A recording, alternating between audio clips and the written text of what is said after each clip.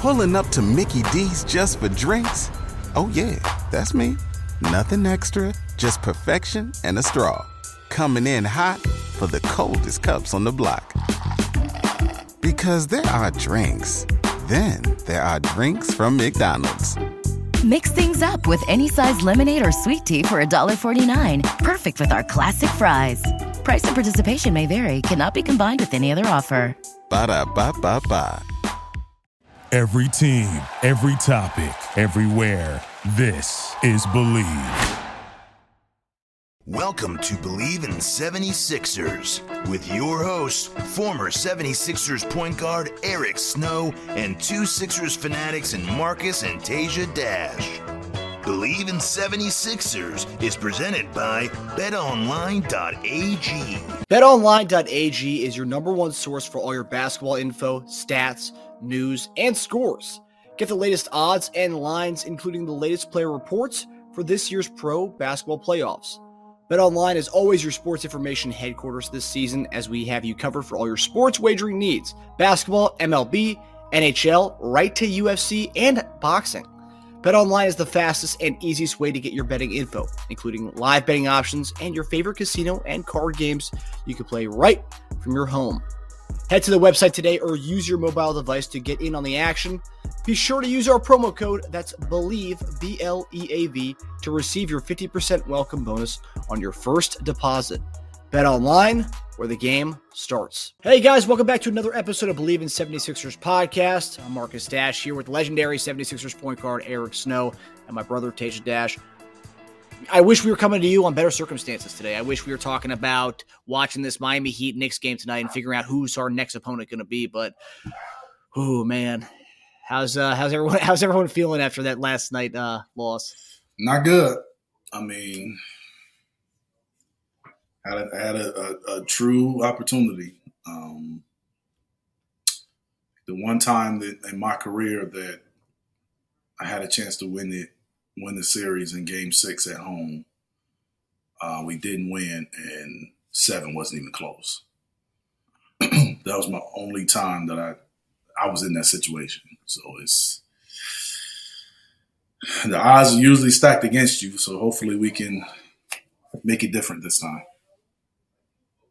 Yeah, it's brutal. I almost wish, I don't wish it's a blowout, but it's the worst when they tease you and think like, oh, we got this, but you don't. Yeah. It's the worst when it gives it to you and then takes it away rather than from the start. If it was just Boston's game, like, all right, they came out hungrier, but they didn't. Like, we were in it. We had a lead in the fourth quarter. Yeah. Yeah, Eric, everyone on Twitter yesterday before the game was talking about the last time we went to the Eastern Conference Finals. You were part of that team the last time we went to Eastern Conference Finals. Obviously the finals too, but in that series against Toronto Raptors, what's that? I said baby steps. Let's get to the semifinals first. Let's do this first, yeah. But in that series with Toronto, we went 7 games. Yeah. You guys had the opportunity to close out Game 6 in Toronto. Obviously, a little different, but it took you guys 7 games to win that series. Do you see any kind of parallels with the teams and the way that things are going so far, or no? I mean, it's different. I mean, we had home court, so our similarities are actually more like Boston, except, we weren't down 3-2. I mean, we were down 2-1 in that series, I believe. Or maybe we weren't. I'm not sure. I know we were down 1-0. They won the first game. So no, I mean, I just think that it's similar from the standpoint that it's gone 7 games, but we were at home, and that's a big difference. That we went on the road and we lost Game 6, but we had the lead, and then it just came a 1-game series at our place. So I'm sure in that Sixers locker room they would have also liked to have a 1-game series at home too. Even though we just lost at home, you would still love to have another one there instead of going back to Boston. But it's just 1 game, so you got to toss it up no matter where it's at. That's why the season is important, and that's why you play for home court advantage. And Boston had that better record, and that's why they're at home. So, but we've won there before, and we're going to have to do it again if we want to keep playing. You were right. You were down 2-1. Yeah. 2-1. Yeah. Yeah, gotta have a do or die mentality going into this Sunday. Which I don't get. I was hoping they'd have that last night. Yeah, Maxie said, we got to consider a Game 7 war. It's like, you should have considered this war. What do you mean? So you were fighting against someone who was fighting a war and you weren't? You're going to lose that every time. I mean, in some instances, you look at it as a team that's playing like it's no tomorrow, and the team that's playing like, well, we have another tomorrow. And I said that last time. I was like, I'm worried about us being like, I didn't feel that way. I didn't feel that way the majority of the game. I felt that way the end of the game. Oh, yeah. They were sort of like, oh, well, we got another opportunity. Yeah, with like 2 minutes left, we felt that way, actually. When there was still life there, like we had a chance. Yeah. Obviously, a lot to get into with this game, so we're going to kind of cover all that, and then we'll get into predictions for Game 7 on Sunday. Don't know what time that game's going to be yet. We're waiting to see what happens with the Warriors and Lakers game. If the Warriors lose, that's a 3:30 game on Sunday. So, but okay, we'll get into the first thing. So, obviously, brutal, deflating loss last night. Tatum outscored the Sixers by 3 in the fourth quarter. Just his fourth quarter alone, I mean, that last 2-minute barrage, he had more points than Melton, Harden, and Tobias. And so, lots of blame to go around. Everyone's kind of on Twitter has been kind of blaming everyone on the team. Some are saying Doc needs to go. Just Harden, Embiid. Yeah. But Old Faithful blame Doc. Yeah, Doc. So I want to ask you guys. I know we're not pointing fingers here. It's obviously the loss. It's a team game, so everyone's at fault. As a part in it. But who do you guys look to when you watch that game last night? Who do you kind of look to as the person that if he could have stepped up or we would have won? Who divvying out blame? Who would you guys pick as your person to blame for last night? Yeah, I mean, I'd never blame one guy. I think it's a shared blame. And for the most part, I think it's more on the players than the coaching staff. Yeah. Boston, I mean, we scored 13 points in the fourth quarter, right? Yeah. 13 points. I felt that we got passive. Guys were getting open shots. They weren't making them. I mean, I felt we didn't attack the basket. We didn't try to get to the free throw line. And then we weren't getting stopped. So the game just kind of came and they kept fighting and we just kind of conceded a little bit. So that tells me that this isn't any one particular person that's going to take more. I think collectively, throughout the whole game, guys always have highs and lows. I think, I know Joel was saying he didn't touch the ball. Some of that is on the guy. Some of that is on Joel. I do believe at the end of the game, you had a 2-point game with 4 or 5 minutes left. Go down low, like I've been saying before. Go as deep as you can. Demand the ball. Get the ball. Get to the free throw line. Or put somebody in the basket. Just do that. If he goes down there and he's commanding that ball and he's wide, he's spread, he's posting up hard, and they don't throw him the ball, then it's easy to point the finger at who's not throwing him the ball. Totally. You know what I'm saying? It's easy to say that. Yes. So I think that there was a lot of deferring going on. Offensively. Defensively, we didn't get stops. Tatum hit some shots, and a couple shots he hit was tough shots, but a couple shots, if I remember, we weren't matched up correctly. The one shot he took, I know up top, it was a simple switch. And he should have been there. You know what I'm saying? Like, it was just miscommunication. So that game was to be had. They jumped out to a big lead, and they had a big lead without their best player making buckets. Anything. And then we caught them and took the lead and their best player wasn't making buckets. That's the game you should win. That's the game you should win. So to me, that's a collective blame. We can go and pinpoint one particular guy what he did, but that's collective blame. As far as the staff, maybe you call a timeout, or maybe you be more directive in your play calling and set calling, and more directive in who you want to have the ball instead of putting the onus on the players. You'd be more direct with that. It's probably something that could have been done, and you call more timeouts. You know what I'm saying? You kind of see it go to, Tatum hit 1-3, call timeout. Hit 2, call timeout. You kind of see where it's going. All right, let's slow this game down. He done made a shot now. Let's address that. So, from a staff standpoint, I feel it's collective. Before I go, let me ask you a question. Was that loss so bad to the point where it's distracting? Almost like, how do you recover from that? No, I don't think that loss is as distracting when you have another opportunity to play. I think that loss will be magnified if we don't win Game 7. That game will be looked at as a horrible loss. Or maybe if it was an earlier in the series, maybe. If we don't win Game 7, because you can win Game 7 and people are moving on to the next round and not even paying attention to it. Yeah, so, definitely. It really depends on how Game 7 go. Will determine the magnitude of Game 6.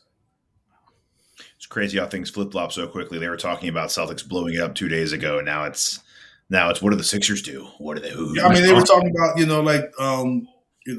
Joe making adjustments and Doc out coaching him, and he made a subtle adjustment. He changed the starting lineup and did what we had said before. Like, why is he not playing? Like, maybe he watched our show or something. I don't know. Why is he not playing Williams and Al together? Our lineup is made for them to play together. Yeah. Because of the lineup that we have. PJ is the guy's we just have him catching and shooting and rebounding. That plays right into Al Williams guarding them. He doesn't have to play off the bounce or pick and rolls. You don't have to do any of that. So I thought that was huge. It worked defensively. It also hurt offensively because between like Smart and Rob Williams and Horford, you really have like two offensive players between all three of those guys. But Smart shot lights out, so it negated any. Al didn't shoot well the last game. He didn't shoot well in Game 6. But Williams Williams is a lob threat. So how many times that guys are driving, they're throwing it up to him, or he's getting an offensive rebound. So as a big, are you less inclined to go and help because of that? And then when you do, they just throw it up to the rim because he's a lob threat. And then, Joel was guarding two different people. One minute he's guarding Williams, and then when Al guards and we missed, he's going to be on Al. And those are two different matchups, totally two different matchups. And like I said, Al's he hasn't made threes the last two games, but you still defended him like he's making them. So that little subtle adjustment, we'll see what we do to combat that next time. But we'll play better. Just hopefully we play well enough to win it. And that adjustment, another question is that adjustment they made. It's nothing like jarring to the point where we need to adjust lineups. It's just we need to adjust our play on the court. Yeah, I think I don't think we need to adjust our lineup, but I think we need to adjust our attack. Game plan. Yeah, because if Williams is going to be on, say for instance, he's on PJ and we have PJ in the corner, maybe now PJ becomes a screener to get a guy shot.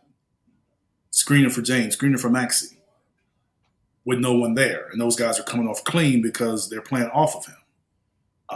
That's just an example of things that you can do different with that lineup. Whereas they have Grant Williams or they have White in there, those guys are more inclined to be perimeter defenders more so than help defenders. Mm-hmm. Where they just looking to switch and do that. But that's a way of kind of attacking it. putting PJ in more pick and rolls to kind of get a switch with the big, and then he can roll out, and now you got the guard attacking that big. So it's just different things that you can do. Like I said, the attack is going to have to be different. I'm sure they had some ways to attack that lineup previously, but Boston had went away from it so much that you went into that game and like, oh, you probably, get the starters, 45 minutes, an hour before the game start. And you're not really going to tweak your approach until kind of game starts. Doc said they were prepared for it. They game planned for that. Yeah. I don't know if I believe. What I'm saying is, I'm sure you prepare for that. You kind of throw different scenarios of that. But at the end of the day, the players are going to prepare for that, but they're also going to understand what they've seen the last 5 games. You have to experience it first. You know what I'm saying? So you got to feel it. Yeah. And for the most part, it worked for them, but we also were put in position to win the game in the fourth quarter. Like we were in position to win the game. Yeah. So blame. So let's start with the obvious. Tobias, Harden, Melton combining for 15 points. Harris 1 for 7. Melton 0 for 5. Harden 4 of 16. And from 3, they combined 0 of 11. That's a big one. 5 of 28 overall. Embiid not touching the ball last 4 minutes. Like you said, I'm not sure who you want to blame for that. I mean, for him not touching the ball? Yeah, I mean, for him not touching the ball is, to me, in my opinion, only 3 people can get that blame: Joel, James, and Doc. Yeah, you can't blame anybody else for that. But like you said earlier, it's not like he was clearing a path and saying, like a Shaq, give me. That's why you had to blame him.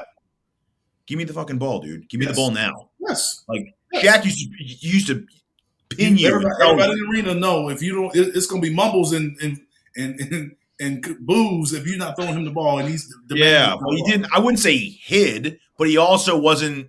He was just standing around. It was just stagnant offense. He wasn't forceful in demanding the ball. But it's easy to get caught up with that because you just do what you do and you kind of stand in half court and not half court, the free throw line, kind of put your hand up. Now all of a sudden it's late in the shot clock, or they double you real quick, or they double the ball, and all of a sudden you kick it and the guy's wide open and he misses. You kind of come down and do the same thing. Another guy's wide open, he misses. So you touching the ball, but you ain't really getting looks because they kind of like, okay, we ain't going to let you play. You kick it out to a wide open guy thinking that's the right play, and it doesn't work. But that's why I'm saying that, like, if you look at MJ and, like a Kareem that had a sky hook, that was his move, double or not. MJ had the fadeaway, that's his move, double or not. So you got to learn how to sometimes play knowing you're going to get double. So you get that deep post, you catch and you shoot. Mm-hmm. Catch and you jump hook. You catch and you shoot a fadeaway or whatever it is, but sometimes you got to play through that.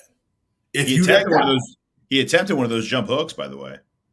If you that guy, that's what you have to do. He attempted that. I'm just saying, if you're that guy, that's what you have to do. Sometimes you have to play through all that. They come in the double, then look, man, it's winning time, man. This is why I'm the MVP. Yeah.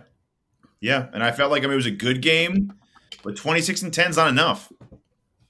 It's below your average. It's below both your averages. It's below your averages, but it's also it's 26 and 10. If you get 26 and 10 and you got 6 to 7 attempts in the last 4 minutes, you like, it was an off night. You went for it, but it was an off night. If you don't get attempts, then it's sort of like, we got to do more. So yeah. I'm not going to be one that's just going to blame everybody else except Joel for that. No. Like I said, 3 people. For him not getting shots, 3 people I would blame. Joel, James, and Doc. No one else. So more about shots. These are the distance of the shots we took in the final quarter. Okay, 27 feet away, miss. 14 foot, make. 18 foot, make. Dunk, make. 15 foot, make. 23-foot, miss. 25-foot, miss. 23-foot, miss. A layup, 5-foot. They didn't say exactly where it was around the paint, miss. 24 miss, 28-foot miss, 19-foot miss, 25-foot miss, 24-foot miss, 14-foot miss, and then 16-foot make. I mean, you'd think it was a three-point shootout. Was that to end the game, or was that the entire fourth quarter? It's the entire fourth quarter? The entire fourth quarter. Yeah, we weren't making threes. I mean, yeah, we weren't making threes. Keep jacking. I think 3 or 4 of those were melting. But yes, it's just crazy. And he was wide open too, no? Yeah, he was. He was. Yeah. So, he's been shooting those, and we like, great. He's been making something. Yeah, you know yeah. And his misses are bad. His misses were bad too. They were like, yeah, they didn't look like. Usually, just watching from television, you get a sense like, oh, that's good or it looks good. Yes, with him especially, it didn't look good. Like you could see on the release that was long or that was off to left to right. Like you could see it on the release. His misses were a fast break igniter almost every time. They were like darted off. Yeah, I mean, it was, but it almost seemed like when he shot it, it almost seemed like we didn't have great balance. Like it was a surprise that he was shooting when he's wide open, which to me, like a wide open guy shooting shouldn't be a surprise. Like you should be getting in position for transition defense or offensive rebound if a guy's wide open. Yeah. It was rough. Our first half was rough. Our first half was terrible. We had 43 points in the first half. So, like, when we were down by what we were down by, I was like, I'm pretty happy with this. It was actually a role reversal from the other games. Boston was usually the one coming back before halftime and cutting into a deficit and making it look like an okay game. We finally did that, and I was like, okay, I'll take this. This is not bad. Down 7? I was happy with that. But third quarter looked great too. And I was so excited in that third quarter. And the fourth quarter that was our lowest scoring quarter of the entire series, 13 points. The next lowest scoring one, I don't know if you guys remember this one or not, you do, but 15 points, the overtime game where we like couldn't score in that last quarter. And how did we win that? Because James hit that, didn't he hit a crucial fourth quarter shot in that game? Yeah. Like, we didn't have anyone to spark. Jaylen Brown just left him wide open. Yeah, we didn't have a spark in that fourth quarter because same with that. I think that game too, Embiid just disappeared in the fourth quarter of that 15-point game. So those two games, we were lucky to come out with that one with a win. But the difference is Boston was down by a lot going into that fourth quarter. So they came back. They scored a lot, but they tied it instead of winning it. Exact same amount. 24 points they scored in both fourth quarters against us. We had 13, we had 15. So, yeah. And that was at home too, by the way. That was also at Philly. Yeah. Kevin O'Connor kind of looked at what Embiid said about his final touch came with a 3:59 marker. That one touch is tied for the fewest he had in the final 4 minutes of a game all year. October 24th, the blowout versus the Pacers. He also had one. In the 47 games that Embiid played, at least 3 of the final 4 minutes, he averaged 8 touches in those games. So big difference. Averaging 8 to 1. Yep. I just think we wanted to like go for the kill. And when Harden did that step back 3 at the top of the key when it was 83-81, I think they wanted to go for that because we go by 5 there with 4 minutes left. The game's done. No, it's not. Or not done, but it's not done, but I mean, that's the thing. It wouldn't have been the kill. I seen that shot, and I thought that it was very close to a foul being called. And I remember that play, and I remember thinking to myself, like, that was a tough one. If we would have hit that, we would have been up 5. I was thinking that when that happened, and then from that point on, it was just like they came down. I don't know if they scored that next possession, but it was just like. Just wasn't going anywhere from that point on. Just like we looking. And I was watching the game with my younger boys, and they were just like, they were calling out like, are you guys going to win? You guys going to win? It was almost like fake. That was it after that one. That was it. When he missed that, Tatum hit 2 in a row. Is that what happened? Yeah. So it was like, I know he hit that corner three, and I remember there. I said, there's a big shot right there. The one he hit in the corner. And then he came down and we missed, and then he hit the one, I believe, at the top of the key. To the left of the top of the key. And I was like, there you go. So it's almost, and that's what I was saying before, like it's almost when he hit that one, you almost call a timeout then because you like, okay, he done hit that shot. You know he been off all game. Guys. You mean after the Harden miss? After his first one. When he made it right there, yes. Yes. You call a timeout. Yeah. Just to be like, because you see how it went. Yeah. Definitely after the second one. I believe we called a timeout after the second one. We did. But I'm of the belief because to me, when he hit that first one, they did take the lead. Mm-hmm. Yes, so, 84-83. Yeah, so I'm of the belief that you don't wait to them see if they hit another one. Mm-hmm. Yeah, stop it dead in his tracks right there. Yes. And after his second three, our next two shots were 3-pointers. Yeah. It's like we were trying to get it all back. We were trying to match them. It's like, dude, don't try to match. Just play your game. Just play your game. Yep. Yeah. It was really frustrating. I felt like, don't go for kill shots, dude. I mean, there was like 5 or 6 or 7. But that's what I'm saying. Like you're going like guys were wide open. So they're told shoot the wide open 3. Shoot the wide open 3. Yeah. And at 4 minutes left, situations come into play, but not really like under 2 minutes. You know what I'm saying? Or 2 minutes left. Where situations come into play where maybe you turn that down for a second. But the guy's not going to turn out wide open shot. That ended up being the best shot you can get. So.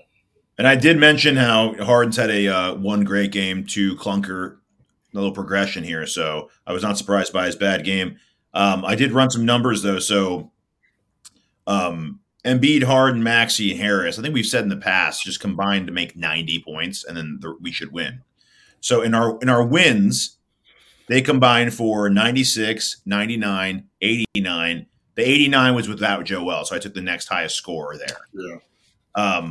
Our losses, those 4 guys have combined for 56, 66, and 67. It's a huge disparity. Yeah. We're talking 30 points. 30-point difference. So that's just another reason that it's collective, not individual blame. Yeah.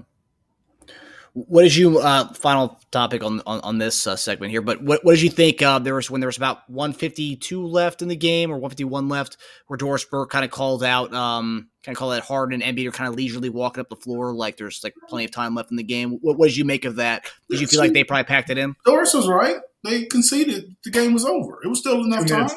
153. The fight, you go down, you get a stop. You just come down, hit a 3 or hit the bucket. Like they conceded that the game was over. That's knowing that you have another night. Yes.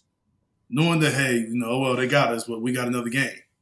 And you conceded. You conceded it a little too early. So you play it out. If Doc want to take you out, then take you out. But you play it out.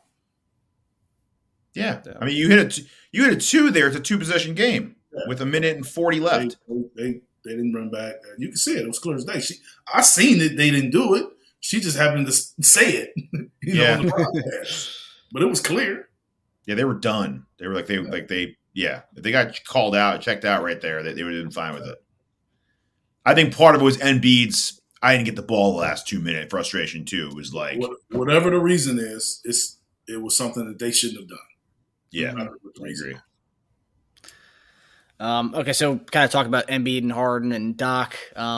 So being up 3-2 and losing at home is bad enough to lose in that way. It also makes it worse. But this is something we've been kind of talking about all year. Who's the season bigger for? Doc, Embiid, Harden. And so I know in the NFL and the NBA, they always talk about legacy games. And so with this game coming up in Game 7, who is this game bigger for when it comes to Harden, Embiid, and Doc? Who would you say this kind of game we're gonna look back to this game as far as like getting over a hump or kind of a legacy game for them going into this weekend? I mean, in some ways, that's a tough question because it's so many different things at play for each person that you named. Um, the one thing I knew about Doc and James is they come in with a history already attached to them. So either way, no matter how this game goes, that history of their attachment isn't really going to change. Like they're always going to be judged on the moment that's at hand. I think it's really about Joel. I think it's about him. You're the MVP. You got one game to do what you said you wanted to do against a team that has beaten you, but you've wanted their place. Go be the MVP. Go be the best player on the court and win the game.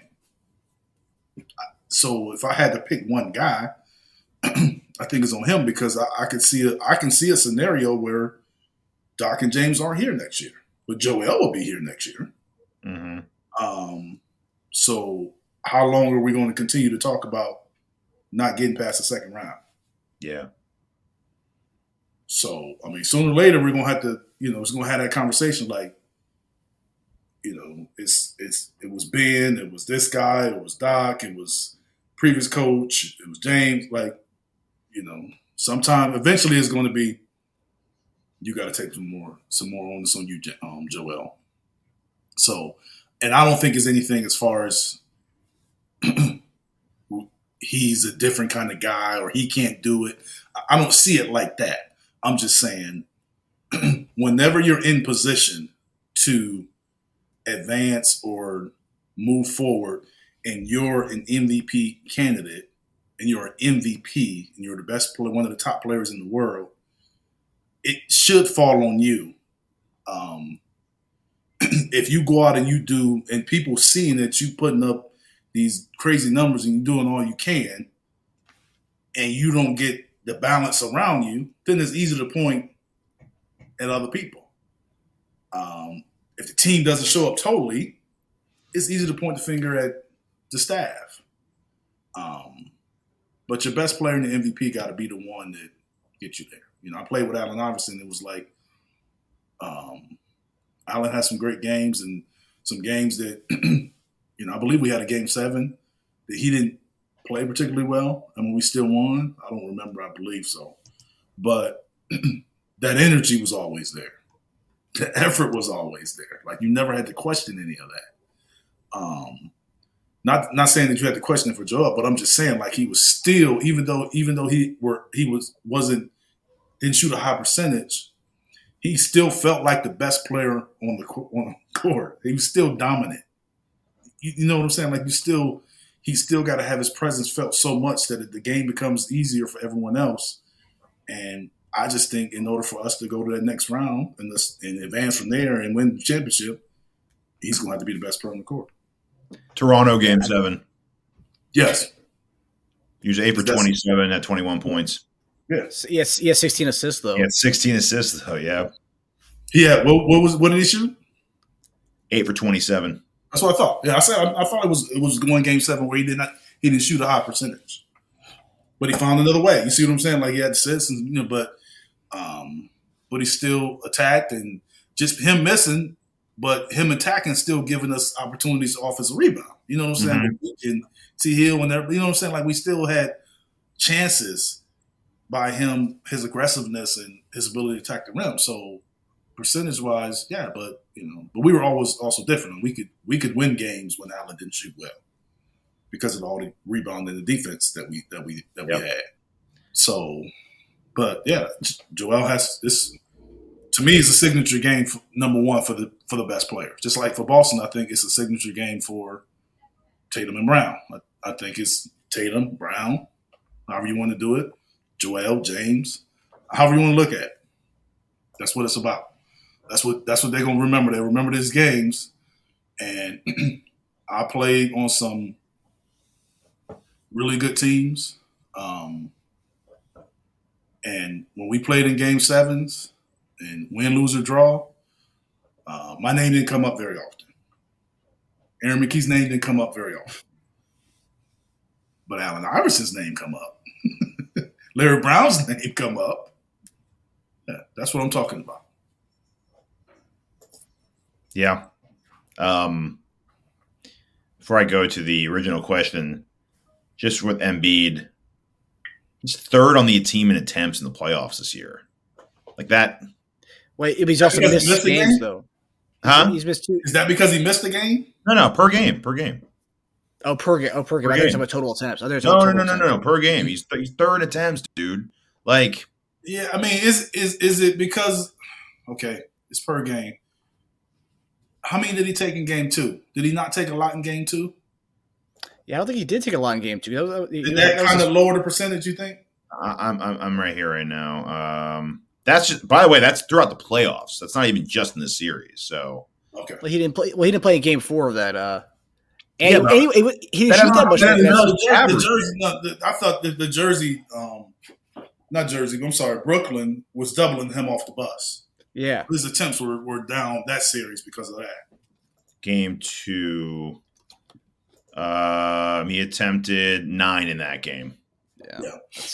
I knew his percentage. I knew his shot attempts was low that game.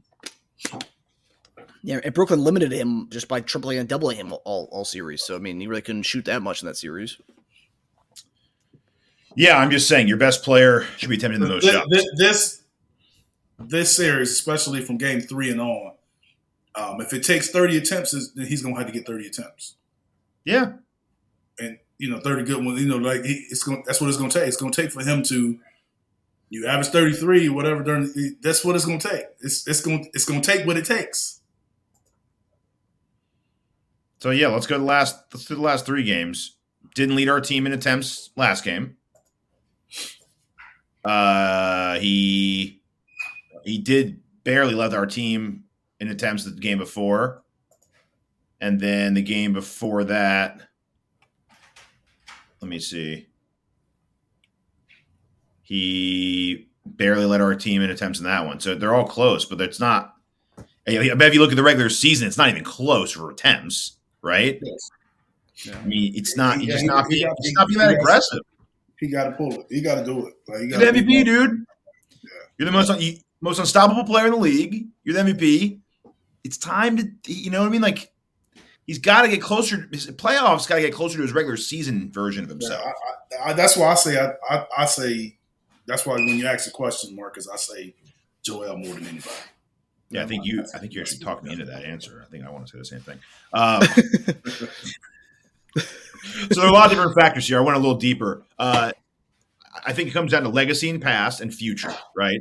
So with Doc, you have a ring already. So he's got that going for him already, right? He's got a big string of choke teams in the playoffs. Most of the time they were favorites too. So they weren't just choke jobs. They were like big ones, right? They're very famous ones. Yeah. Harden has been an MVP. Very shaky playoff pass with a lot of bad games and no-shows. Future with him and Doc are the shakiest, like you mentioned. Game 7 might dictate both those guys in Philadelphia. Harden's still going to sign for a lot of money, whether it's here or I don't really look at it as Game 7. I look at it as not making it past the second round. You know what I'm saying? Oh, yeah. Well, at this point, they're the same thing. You know what now. I'm saying? Like, it comes down to a Game 7, but really it's about the series. Like yeah. You didn't go, past that. So it's easy to say it comes down to this game, but if we lose Game 7, is Game 6 not important too? Because that's when you were at home. That's why people come down to this game. It really came down to last game too. Then what I'm saying? Yeah. Well, what you're saying is valid, but we're here now, and they have a chance to erase some of that, right? So if you can't bounce back off that. And I'm not denying what you're saying, but I'm just saying, but that's also what they had in Game 6.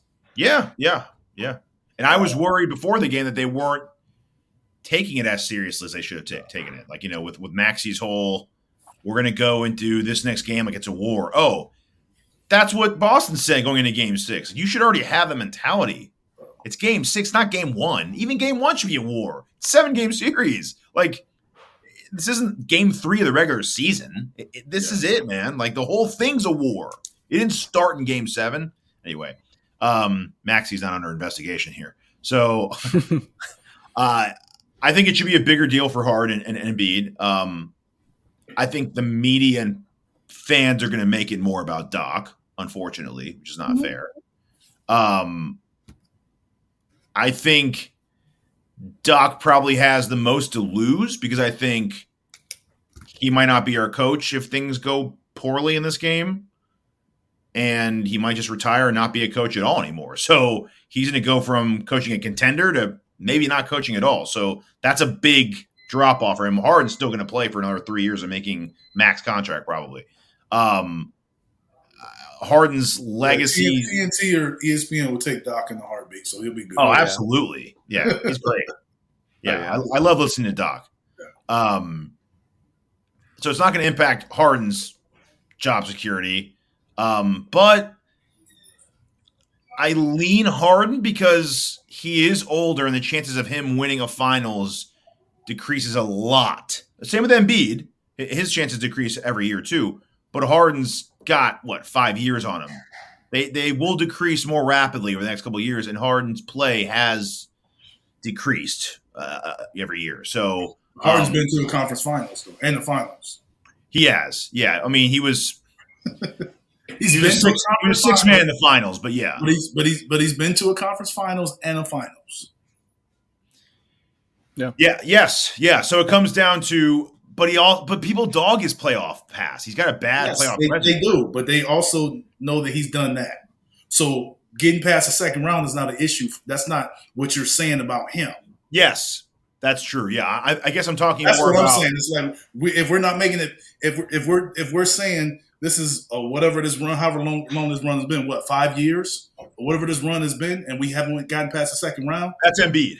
Only 2 years is on James. Yeah. Mm. Yes. And I wouldn't even Doc. And I wouldn't even put last year on. One guy has been there the whole time. I wouldn't even put last year on James, to be honest with you.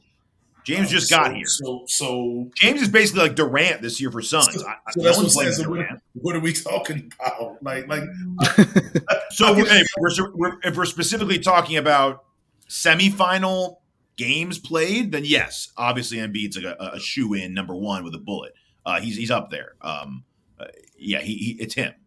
But if we're talking about just playoff legacy period, how many Game 7 chokes does it take to get rid of a legacy of a ring? I don't know. I mean, I think the way it shifts to James or maybe Doc is if Joel is dominant. Mm. But if he's giving you what you say 23-10 or 26-10, whatever he did, people are gonna look at him. And plus, you got a situation where Joker is in the conference finals and dominant. Yes, end up averaging 34, 10, and 12 or something like that. Yeah. Yes. Yeah. So, okay. I'm just saying. So Teja, you went with Embiid or you went with Harden in the end? If we're going semifinal entry, then yes, it'd be Embiid. Okay. When you talk about when you win MVP, but Embiid's still here next year. When you win MVP, it changes. The expectations. It changes. Yeah. And we've been clamoring for it, and we've been wanting it. Yeah. So here when the MVP moments show up, then you got to be an MVP.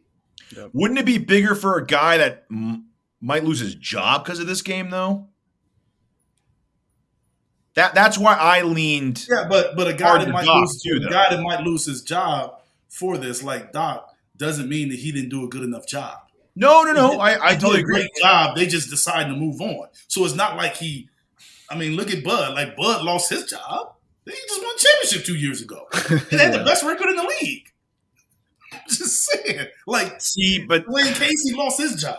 Like he was coach of the year. Like to me, a coach losing their job, and you gonna judge it on 1 year, one game, then it whatever they did before, it really didn't even matter. It's expectations, though, right? Milwaukee was bona fide the best team all year. That's why Bud's losing it. They lost to an inferior team. We're not losing to an inferior team right now. We're losing to a team that everyone says is better. But we also lost a game at home that we could have won the series. Yes. Mm. That's when the circumstances change things. Game 6, we lose Game 7. Game 6 becomes the biggest loss, the biggest game of the year. Yes. But in like 5 years from now, somebody will like, oh, they lost. If you saying somebody lost their their job because of game, I'm saying they lost it because of Game 6 instead of 7. Yep. Yeah. But like I said, a few years from now, though, when we're talking about like, what happened that one year? Oh, they lost to Boston was like one of the best teams in the league. So it's not like we didn't lose to Miami. You know what I mean? We didn't lose to. Yeah, but you can say that, but if you can say it like, no offense. Yeah, you can let it like that. But Giannis was injured. We know that. That team should still win, but it's the playoffs. Things happen.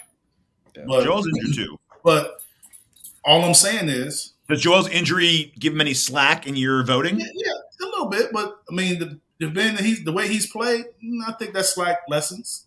All I'm saying is, Milwaukee was never in position to win the series at home.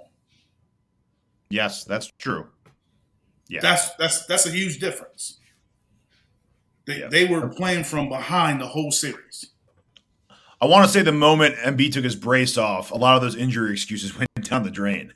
Because if you're okay, if you're not worried, then okay, neither am I. You're good, man, right? I mean, like if you're not worried about that getting worse, I mean, people haven't the conversation of the injury hasn't really been a conversation.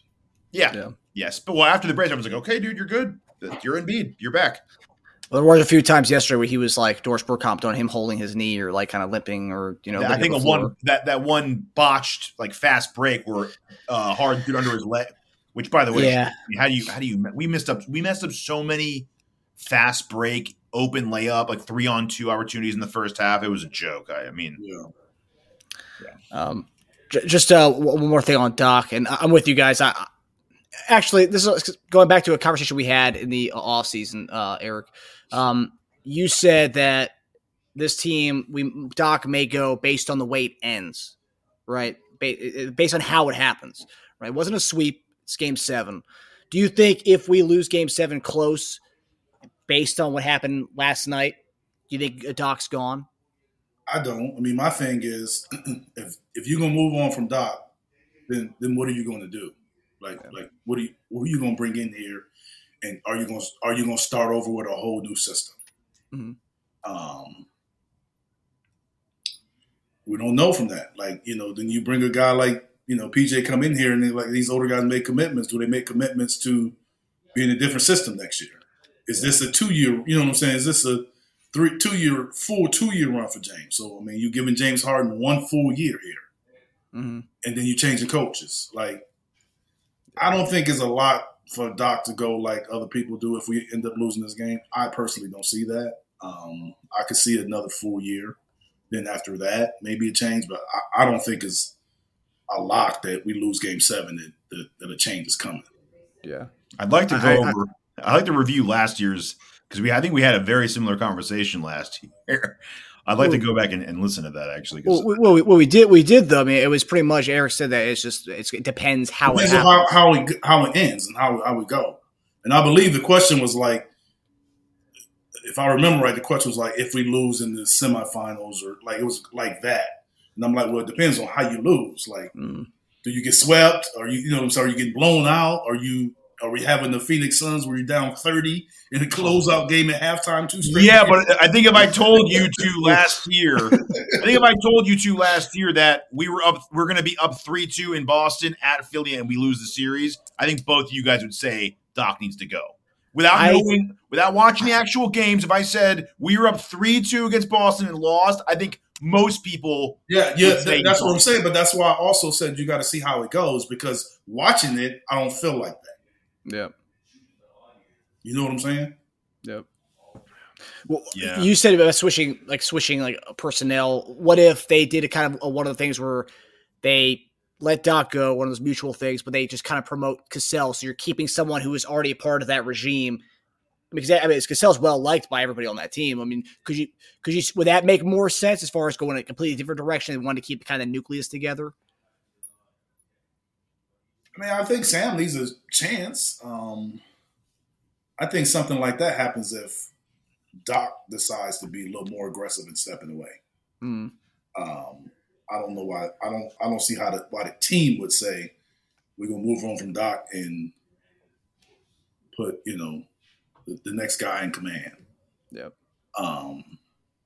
Unless you're just looking for you're just convinced that we just need a change.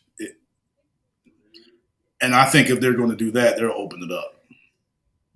I don't think Doc leaves unless they already know who the guy is. Yeah. That's what I'm saying. So if he goes, then who? Then who else?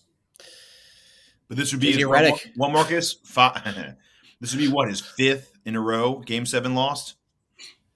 I believe so. Just based on the numbers, I have the numbers right here. Doc Rivers is 6-9 all time Game 7. Hasn't won a Game 7 since 2015.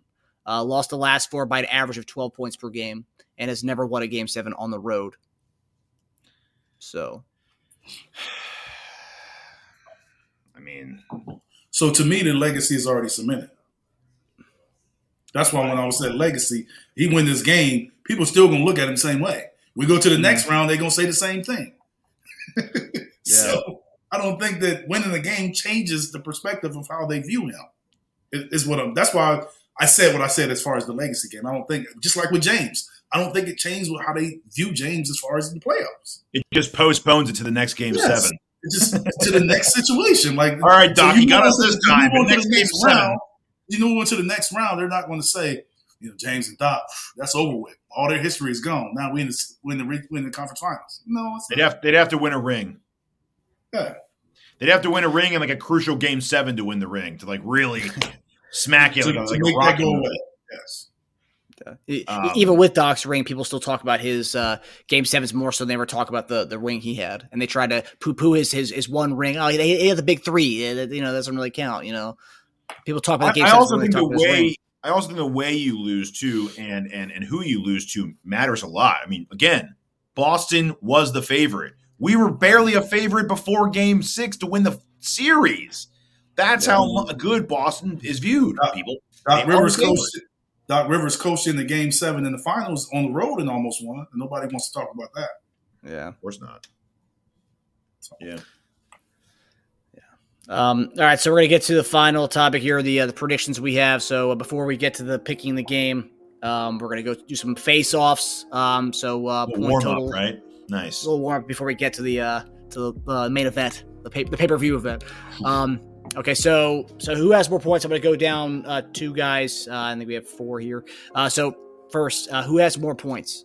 Tobias Harris or Derek White? It's a good one, right? It's a real good one. Tobias, because I think that they stick with Brogdon a little more than White and Williams.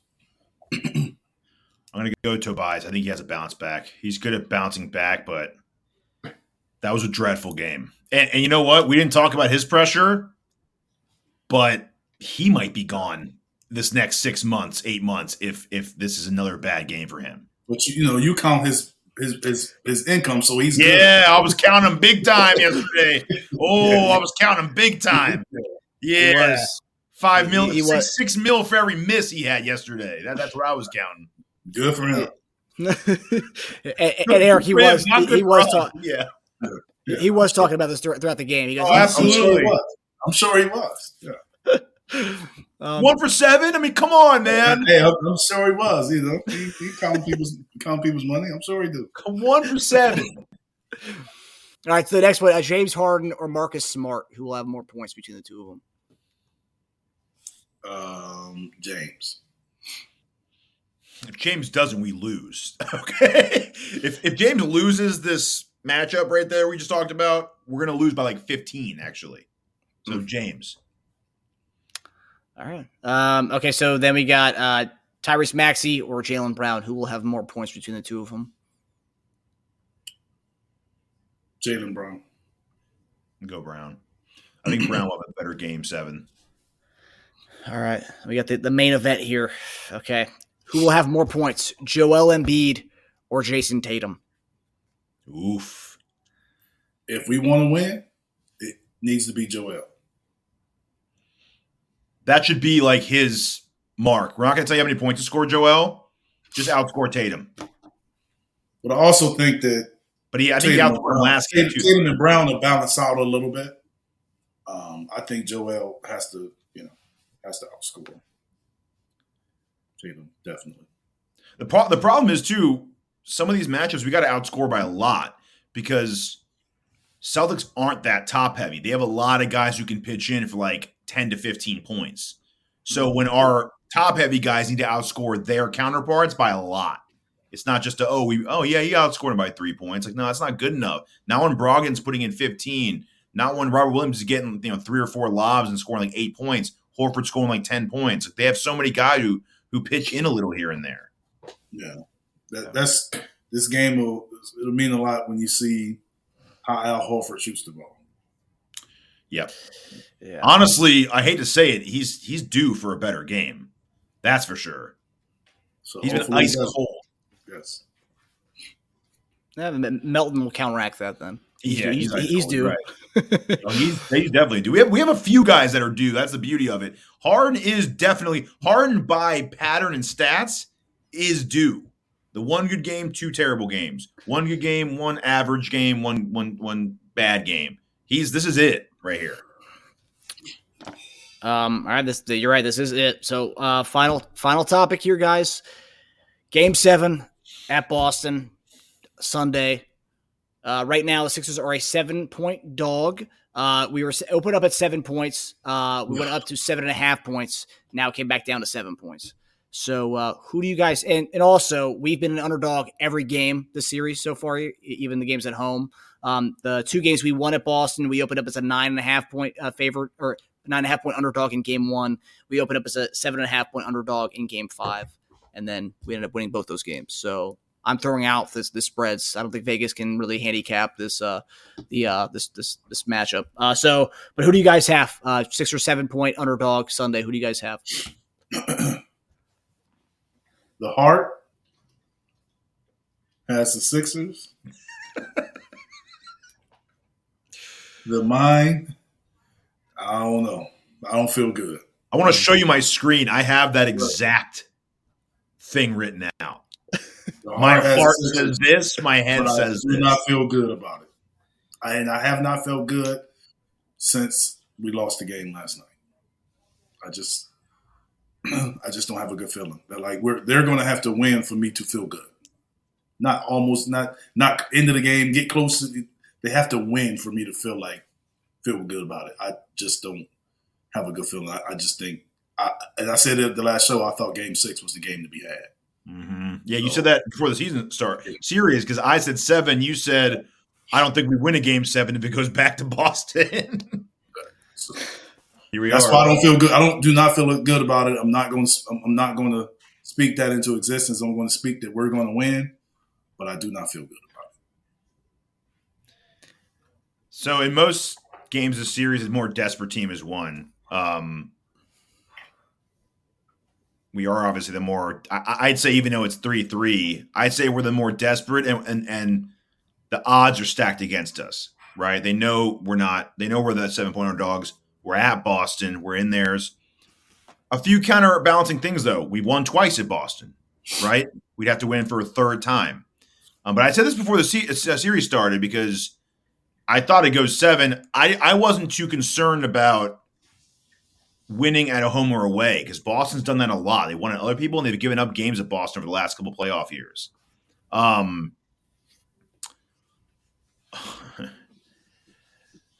Heart and head. I'm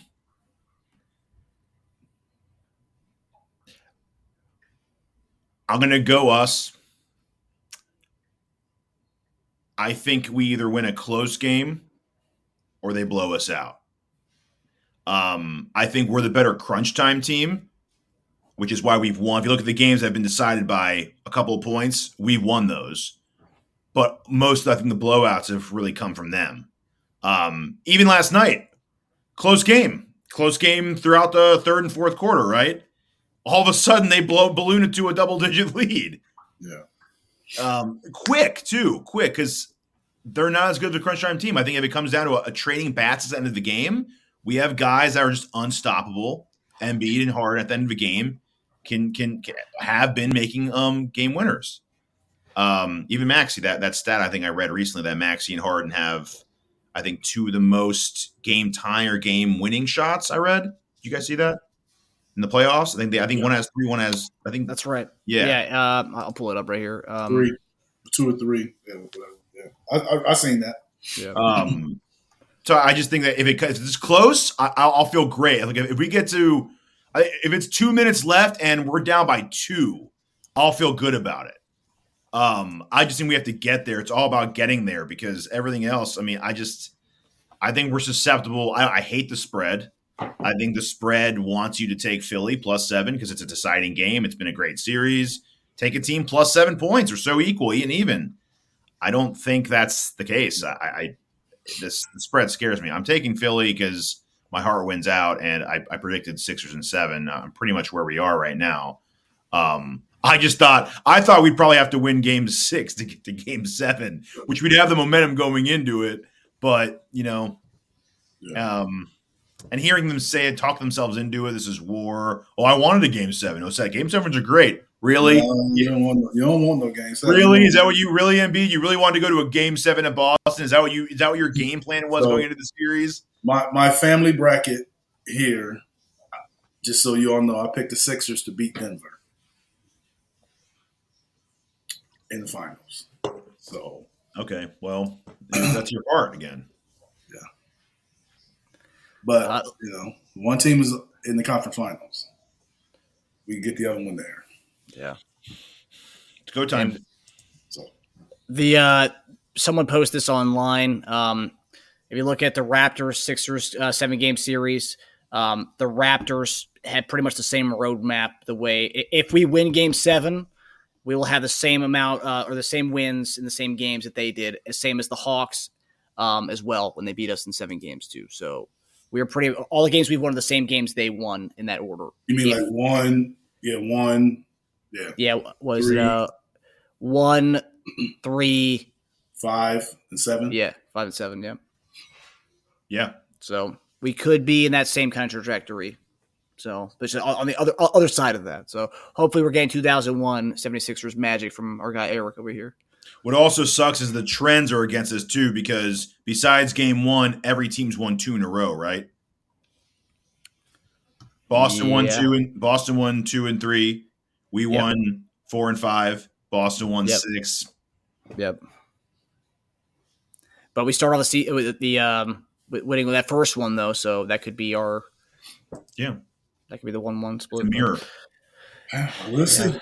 We'll see. So that game will either be at 8:00 or 3:30, depending on the way the Warriors-Lakers game goes tonight. I also like that we got an extra day for this one finally instead of the 2 days. That helps. That helps the knee and it helps Harden. Yeah, that helps both teams. Yeah. Yeah, that's true. That's true. I have tunnel vision, Eric. I'm only looking at how it helps us. That helps both teams. Would you rather play early or late, Eric? Early afternoon, especially after 2 days off. And that game, the next game is a 2-point game now, just so you know. Oh my God. No. The Knicks nicked in the second quarter. There you go. So the next time we'll see you guys, we'll either be talking about a preview of the offseason or a preview of Knicks Heat versus Sixers. So hopefully it's the latter. But I hope you guys enjoyed. I hope so. We hope you guys enjoy the game Sunday, and hopefully Sixers pull it off. So, all right, fingers crossed. Take it easy. All right, guys.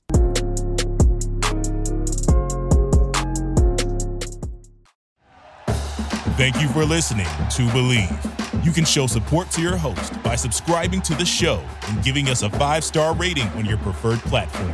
Check us out at Bleav.com and search for BLEAV on YouTube.